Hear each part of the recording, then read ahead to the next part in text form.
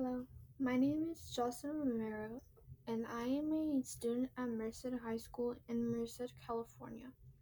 My world history class was assigned a project titled Your Voice Matters. Students are to create podcasts related to four other themes: environmental issues, social justice, election 2020, and COVID 19. 2020 has been a very challenging year because of COVID affecting many people.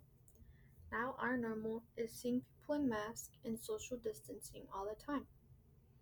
We all know that COVID is a large family of viruses that are known to cause illness ranging from the common cold to more severe diseases.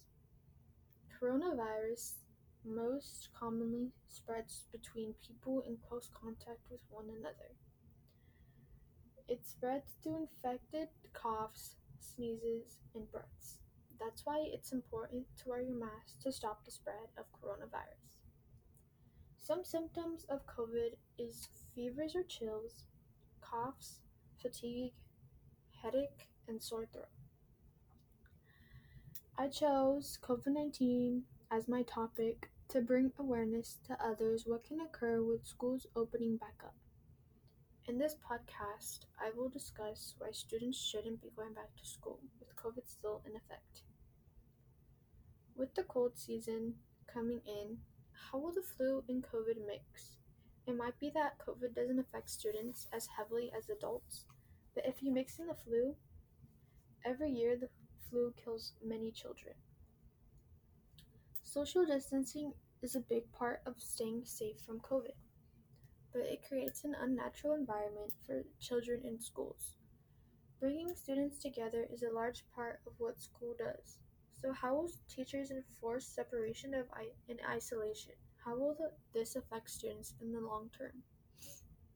Wearing a mask. Wearing a mask is important to protecting yourself and others. Wearing a mask for 7 hours without break might be difficult for some students. And is it healthy to wear a mask for that long period of a time? When it's lunchtime, how will the school do with that? If you're a COVID carrier and you're wearing your mask all day long, only to spread the disease when you take it off to eat your lunch. In the case that a teacher or a student were to bring COVID to school, they would need to close school again, and those who are infected would need to be quarantined and tested. Having talked about things that could occur with students returning to school, what do you guys think? I honestly think that we should wait to open schools back up until it's safer and we know that COVID isn't going to be effective anymore. Thank you for listening to my podcast.